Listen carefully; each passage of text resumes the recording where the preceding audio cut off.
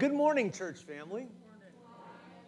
All right, please turn in your Bibles once again to the book of Jude. We're in Jude 5. It's kind of weird, these one-chapter books, but it's Jude 5.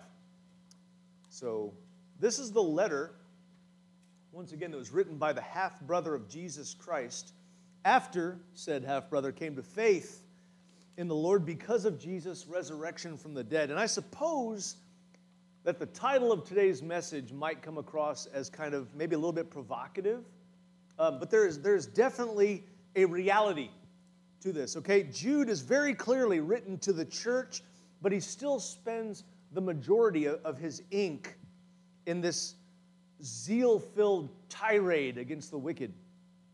It's kind of a diatribe, and it's really a lot of interesting stuff. And so today's passage is just one verse, is part of that long rant. And there's so much in this one verse that's going to be our entire text from Jude this morning. So the question that I would like to ask you is, friends, how can a person avoid being destroyed?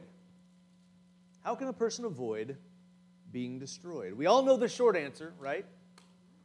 Obviously, it's Jesus.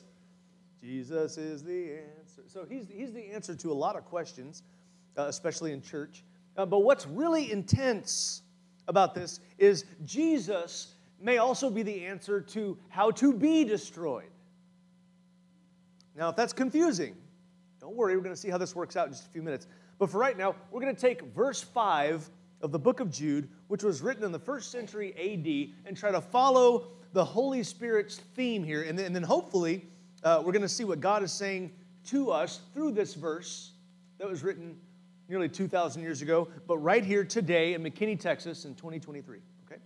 So let's open with prayer, and we'll take a deep look here at verse 5. God, I look forward to preaching this message. Father, it's been on my heart. It's been something I'm excited because, Lord, while I do believe in assurance of salvation, I also believe we get awfully comfortable in it sometimes. We need a kick in the pants. And so, Lord, I pray in Jesus' name for every single person here, every person that's listening online, every person that'll hear later, I ask, Father, that you might give us what we need in order to recognize the necessity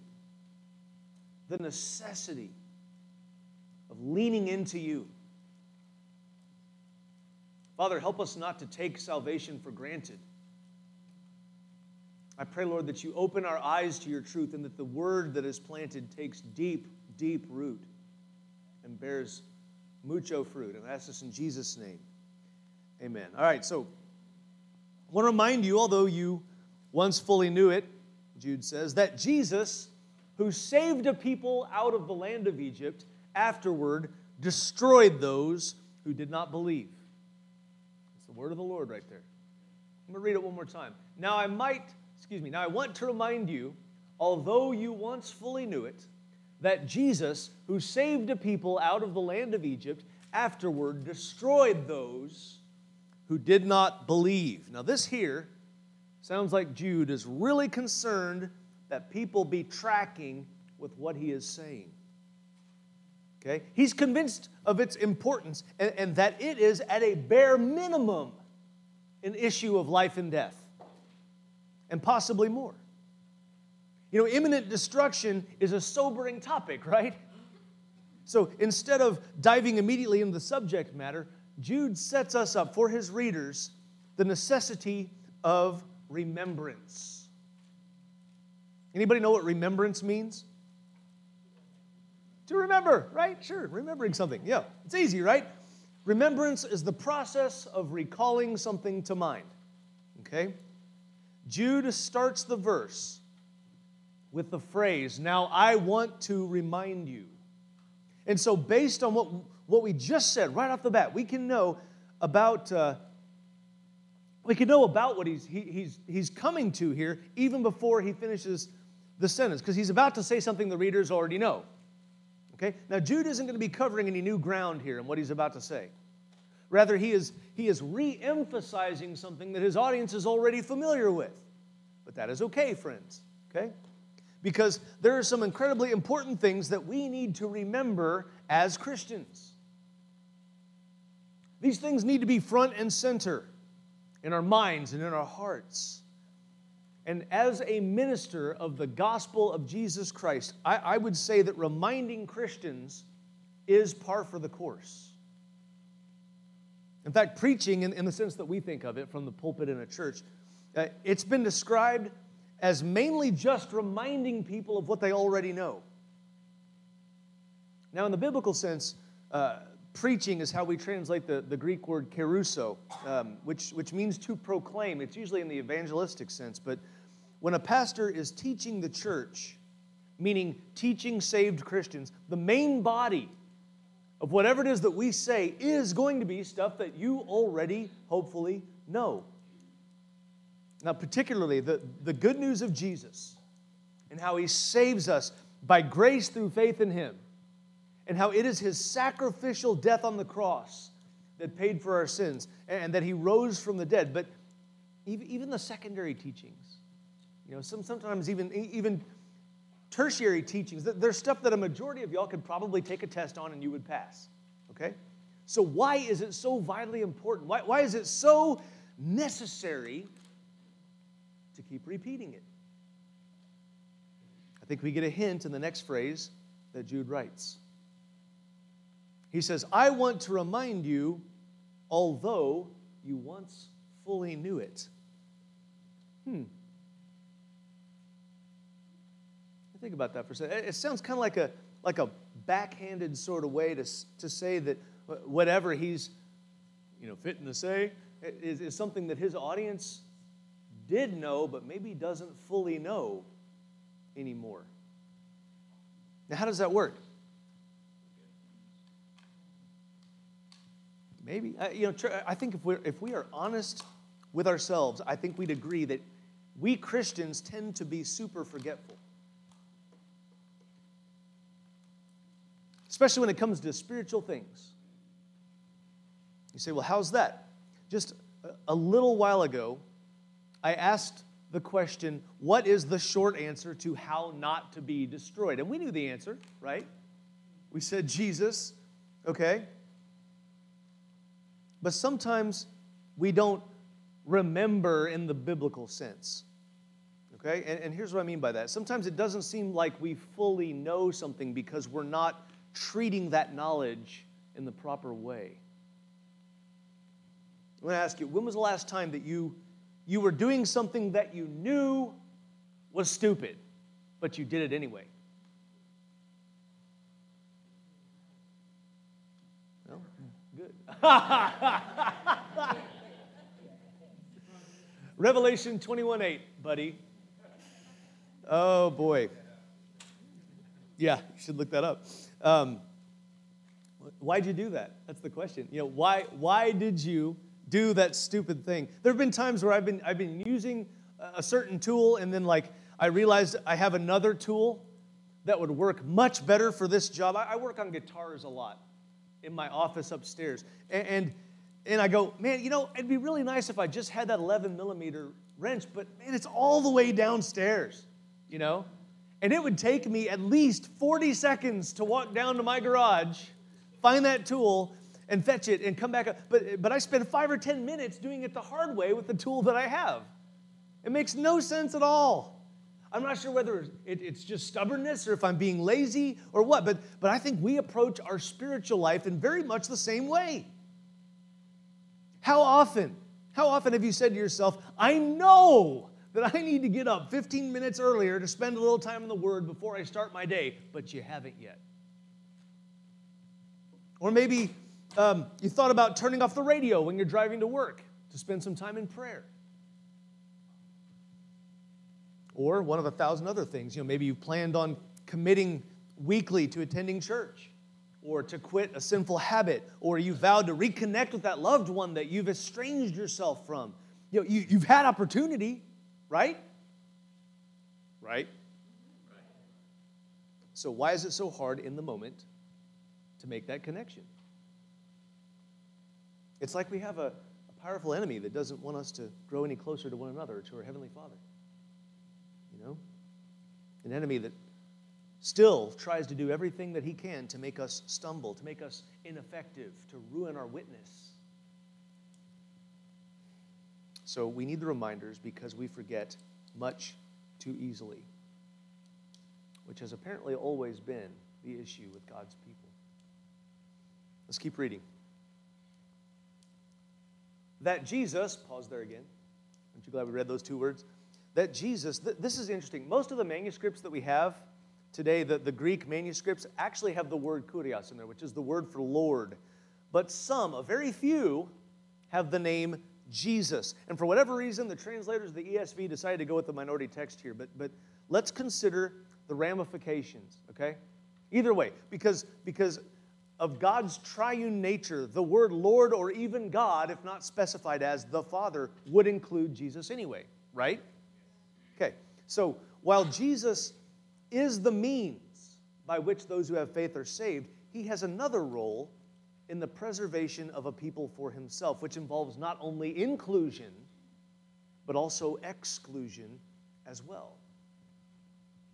And this is the stuff that we don't hear about as often today because people tend to emphasize God's love and mercy, but downplay his justice and his righteous anger against sin. But for the moment, let's do focus on his saving power. Okay? Jude is pointing out not only to remembrance, but also to reliance. Now you might notice, we live in a time where a good part of society values self-sufficiency, or at least claims to, right? Because unless you actually live like, Jeremiah Johnson off the land, off the side of a mountain, you're probably dependent somehow on someone else. They're kind of cheating. But self-sufficiency isn't real. It isn't real. Okay? Self-sufficiency can't happen because God created us. It wasn't intended for mankind to be self-sufficient. He created us to live in community with one another. And even if you say, I can eschew the community, well, guess what? You are still requiring God's grace every moment of every day.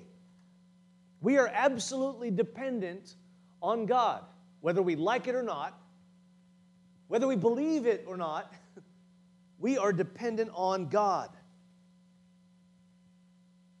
Without his power sustaining creation, we would be like that sweater in an old cartoon, where it just unravels. You just keep pulling the thread. It would just come apart, back into chaos. But there is a huge difference in how that dependence, how that reliance is perceived, okay? Because a person who rejects the gospel, they might think that their life depends on luck or even on their own skill, right? And if they believe in an afterlife, they may think that they rely on themselves to save themselves. Well, that is not the case. Certainly not so for the child of God. Our confidence is in the Lord. And by God's grace, we have had our eyes opened to seeing the truth of our predicament.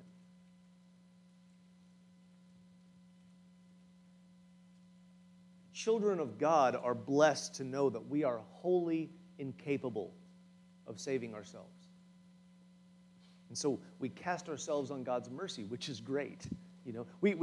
We see that trying to protect ourselves or provide for ourselves outside of God's grace is fruitless. So we can only cooperate with God's grace. And thank God. Praise the Lord. We cooperate with his grace. And we thank him for sending the Son, and we thank him for the Spirit that inhabits us and that provides us with the capability to continue to walk in his will. All of these things are dependent on God. So Jude is pointing out it was the Lord himself who saved a people out of the land of Egypt. Now, what's he referring to? The Exodus, yeah.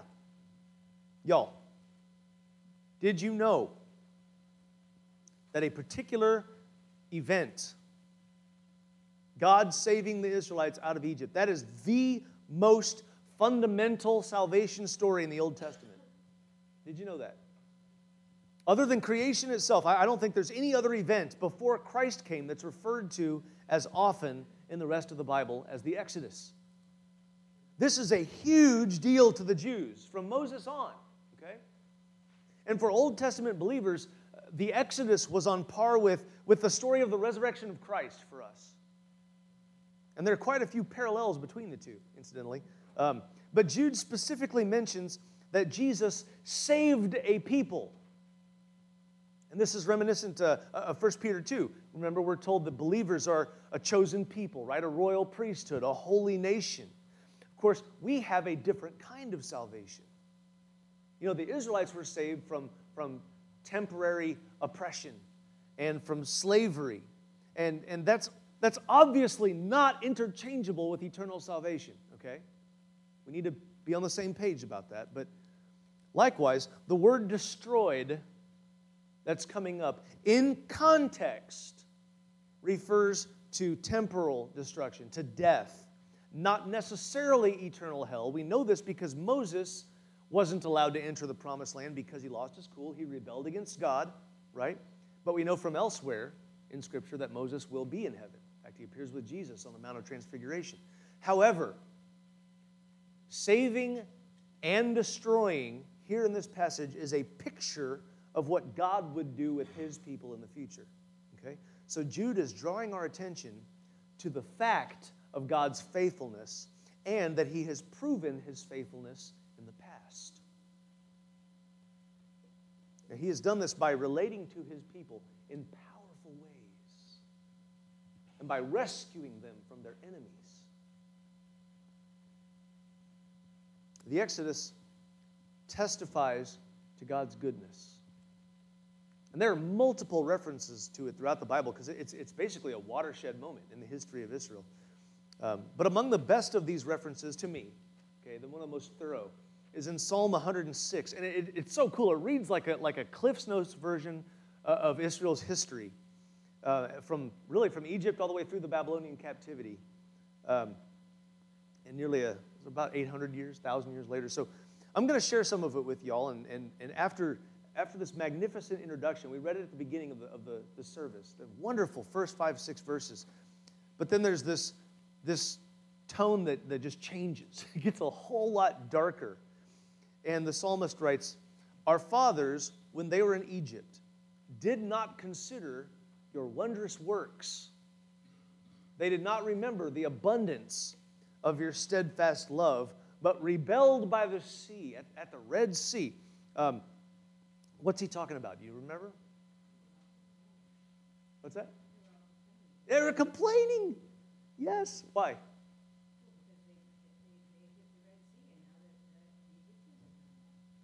After all they'd seen, they'd come up against the Red Sea, and they turn around and they start to go, "Oh, we're all going to die." Okay, these Israelites had just observed with their own eyes God decimating the land of Egypt. They had seen him produce these plagues. 7 of these 10 plagues were only on the Egyptians. You remember that? And by the way, each one of those plagues was kind of a slap in the face against the false gods of Egypt. You know, the sun god Ra, is darkened for 3 days. All these things. So anyway, it's Yahweh showing that he is totally dominating these imaginary false gods. But yet, despite all that God showed his people, they still cried out in fear at the Red Sea, and they accused Moses of bringing them to their death. Anyway, yet he saved them for his name's sake, that he might make known his mighty power. He rebuked the Red Sea, and it became dry, and led them through the deep as through a desert. So he saved them from the hand of the foe and redeemed them from the power of the enemy. And the waters covered their adversaries. Not one of them was left. Then they believed his words. They sang his praise. Yeah, now, right? After he's proved yet again that he's faithful to keep his promises. He told them through Moses, he said he was going to rescue them out of Egypt. And he did just what he said he was going to do. If only his people were half as faithful.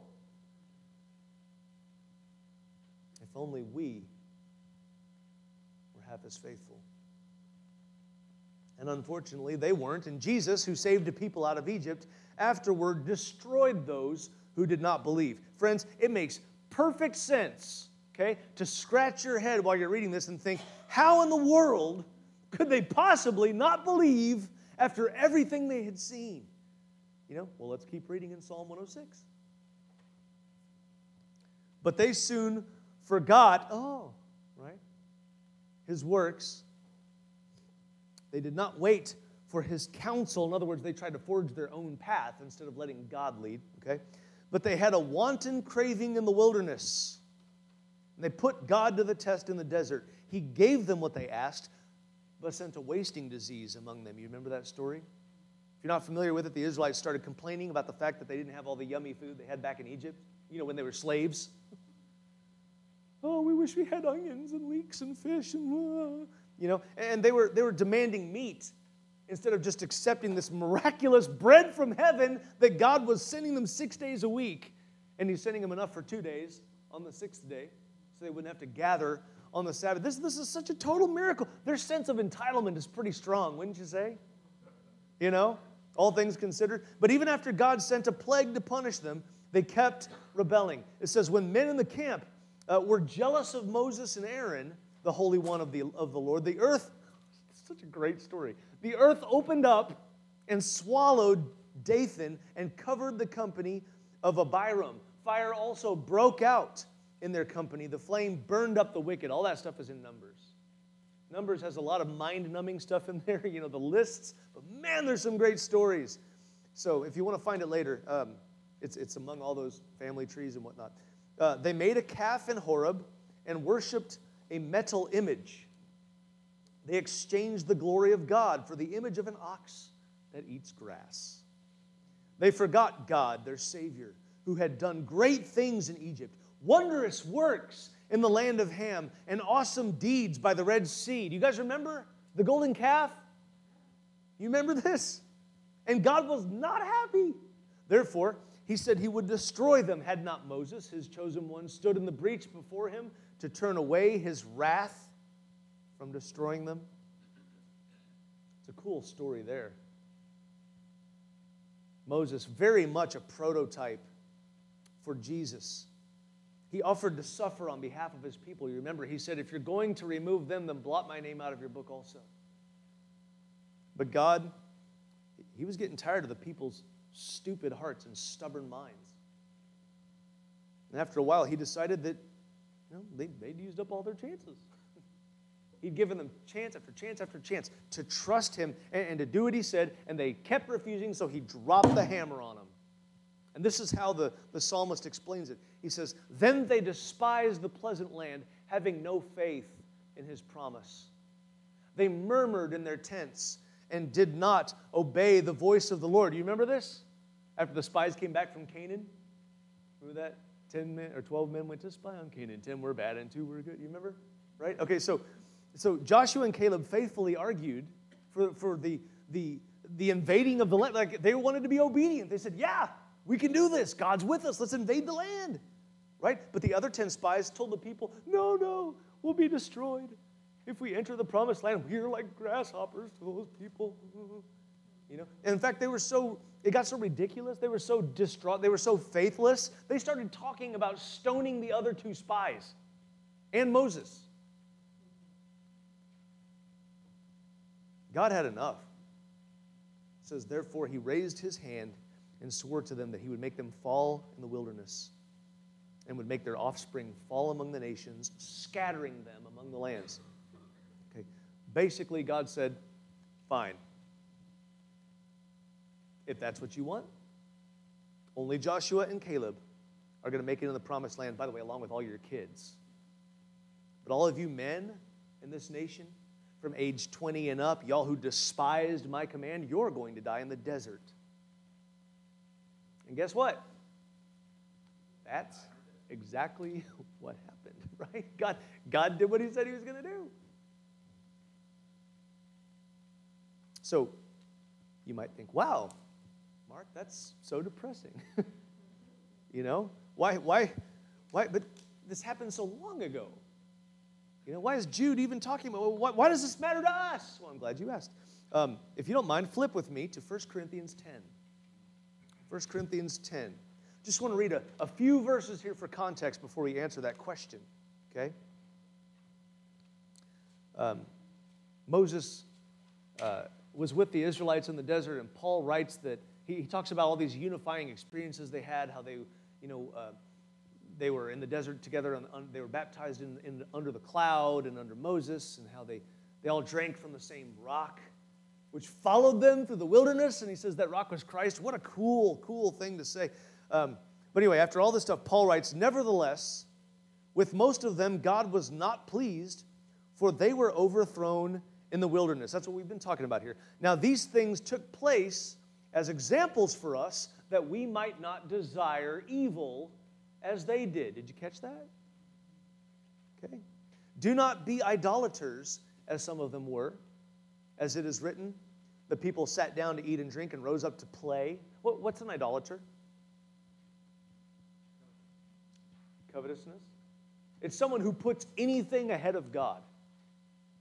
If you are worshiping something, venerating something besides the Lord, that is idolatry. "We must not indulge," he says, "in sexual immorality, as some of them did, and 23,000 fell in a single day." What is sexual immorality? It's any sexual relationship that is not between a man and a woman who are married to each other. "We must not put Christ to the test, as some of them did, and were destroyed by serpents." You remember that? "Nor grumble, as some of them did, and were destroyed by the destroyer." Oh, you mean God hates it when people complain about how good a job he's doing as God? That's sarcasm, in case you didn't catch that. I mean, yeah, and the point is reiterated here in verse 11. It says, "Now these things happened to them as an example." Bless you. And whoever did it over here also, bless you too. "These things happened to them as an example, but they were written down for our instruction, on whom the end of the ages has come." This is so that God's people could see the foolish and ignorant things the Israelite nation did, and then what happened to them as a result. Folks, they are a cautionary tale for Christians now. So what is that supposed to mean? Well, what are we supposed to learn from their mistakes, right? Well, it would be ideal if we did learn, right? Don't you think? If this was an example written down for our instruction. So we come back to Jude's reminder that Jesus saved a people out of Israel, but later destroyed them because of their unbelief. If you're the type of person that can learn from someone else's mistakes, raise your hand. If you're a person who has to learn from your own mistakes, raise your hand. Yeah, that's a shame. It is. It's a shame. I've always been more of the second kind. I'm finally learning to be more the first kind. We want to learn from other people's mistakes, or we will be doomed to do those things ourselves and suffer the consequences for them. And that is what Jude is talking about. Okay? I'm not saying that to call anyone out or make you feel bad. I'm saying I'm like you too. The natural human condition is to not believe what we're told, not believe other people's experiences, not believe what God said. Hath God really said? And then we fall for these lies. Let's learn from other people's mistakes. What did this unbelief look like that they were destroyed for? I want to camp out here just for a minute, okay, or maybe two, and just consider this, because it's important for us to identify what the problem was here, okay? Firstly, the people of Israel, they could continually see with their two little eyes God manifested as either a pillar of cloud or a pillar of fire right in the middle of their camp. So it certainly wasn't a question of God's existence, okay? Pretty much all of them had witnessed the Lord's salvation through the Exodus, including the 10 plagues, and they'd seen the Red Sea part. and they'd walked across on dry land, so it wasn't a question of belief in God's power or His protection on them in the past. And they had a consistent, miraculous food source that would just appear on the ground every morning in the wilderness, except on the seventh day. So it wasn't a question of whether they believed in God's care for them necessarily or His provision. So what does Jude mean by they did not believe? Why would he even use the word belief? Since the people of Israel, they could see Him with their eyes, they could hear Him with their ears, they satisfied their bellies with food from heaven. What does it mean they didn't believe?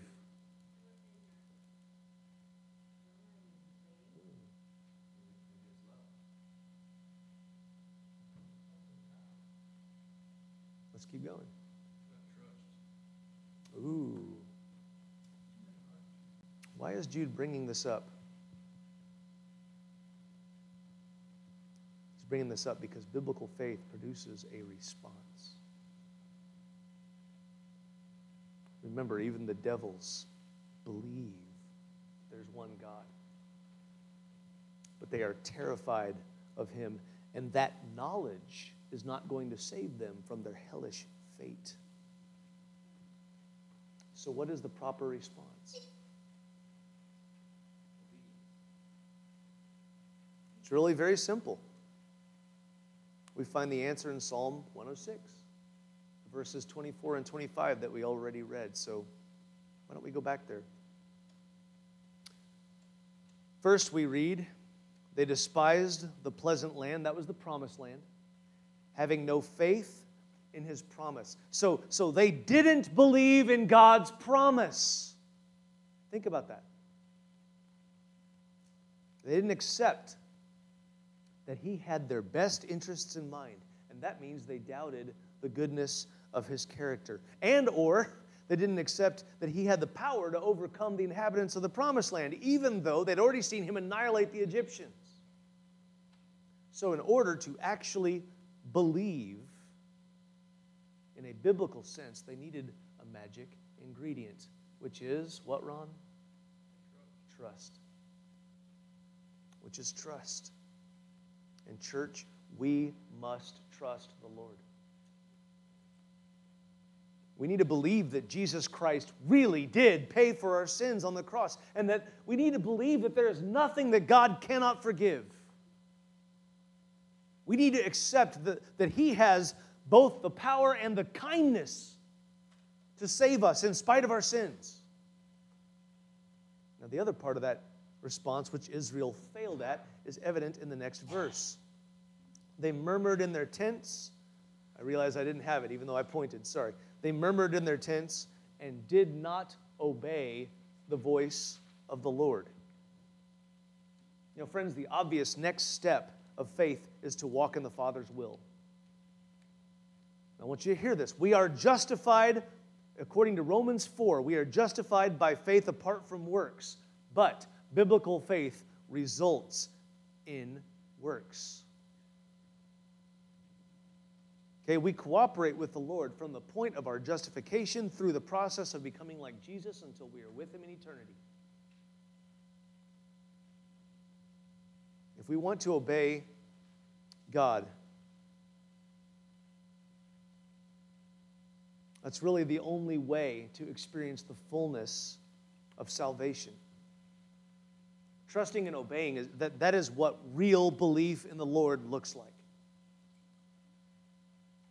I mean, clearly, true belief leads to trust and obedience. It will be imperfect, okay? It's not going to be perfect, but hopefully it's always going to be improving. If there is no fruit of salvation, then why would we assume salvation is there? Or even that it's occurring? Now, thankfully, God's salvation under the new covenant means He puts His Spirit in us.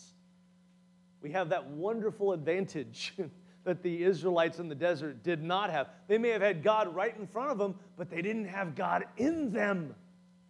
And we have that, friends. We Christians have that. We have the Holy Spirit of God living inside of us. And that means when He puts His Spirit in us, that means He can help us to overcome our fleshly pride and our cowardice and our lusts and our laziness. But we must still, listen, we must still be vigilant to strive for that trusting obedience and to help one another do the same. This is what we're called to do. There's a scripture that speaks to this. It's a passage of warning. There's a few of them in this book. It's from the book of Hebrews, chapter 3. And remember, this is written to Christians just like you and me, okay? It says, "Take care, brothers, lest there be in any of you an evil, unbelieving heart, leading you to fall away from the living God. But exhort one another every day, as long as it is called today, that none of you may be hardened by the deceitfulness of sin. For we have come to share in Christ, if indeed we hold to our original confidence firm to the end. As it is said, today, if you hear His voice, do not harden your hearts as in the rebellion. For who were those who heard and yet rebelled? Was it not all those who left Egypt, led by Moses? And with whom was He provoked for 40 years? Was it not with those who sinned, whose bodies fell in the wilderness? And to whom did He swear that He would not enter His rest? They wouldn't enter His rest, but to those who were disobedient. So we see they were not able to enter because of unbelief. It's very interesting. The word disobedient in Greek is so similar to the word unbelief. They're so tightly connected. I think that's powerful. I'm going to say this today. If you're convicted by this message, I challenge you to allow the Holy Spirit to produce something in you that is necessary for God's word to take root in you so that you will bear the fruit of faith, and that is repentance. You need repentance. All of us need repentance. It's both a one-time thing that God begins in us, and then it's something that we continue to do throughout the course of our life. That is what progressive sanctification looks like. It's repenting daily from sin. It's turning more and more toward Christ. It's that picking up the cross. But it begins with a change of mind and heart that brings us in line with God's will. And I want to just say that this is a result of faith. Listen to me, please. Listen. Don't wait too long. Don't wait too long. We don't know how much time we have. And at the end of Numbers 14, this is after God was fed up and he told the people they're not going to enter the promised land. Then the people decided to go anyway, right? You remember this? Against God's judgment, against what He told them to do. And God didn't go with them, and they were miserably defeated by their enemies. So if you hear God speaking to you, don't put Him off. Don't say no, because you don't know whether you'll have a chance to say yes. Receive Christ today and trust and obey while you still have the opportunity to do so. Let's pray. Father, I thank You for Your precious word. I thank You for the opportunity to be able to speak to Your people and to hear the truth, Lord, of Your word. There's so much here, God. Just one verse of Jude brings up all these things, Father, because Your word is so deep. It's so much more. Your moral character is as high above ours as the heavens are above the earth. We need to understand Your character in order to better understand what Your will for us is. And God, I pray that You'll give us openness to that truth so that we don't turn away from it. Father, I do know that there are people, Lord, even here in this church body who have not yet obeyed what Your word says, have not placed their faith in Christ, have not been baptized by immersion, have not professed faith with their mouths, have not walked in obedience. I pray, Father, for everyone here that You will convict them of what they need to do, Lord. We know, Father, that it is Your grace by which we are saved. And Lord, I believe Your word even teaches that You give us faith.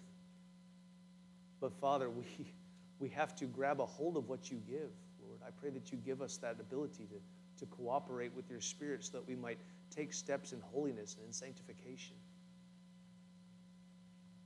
Save the unsaved, Lord, and sanctify the saved in Jesus' name.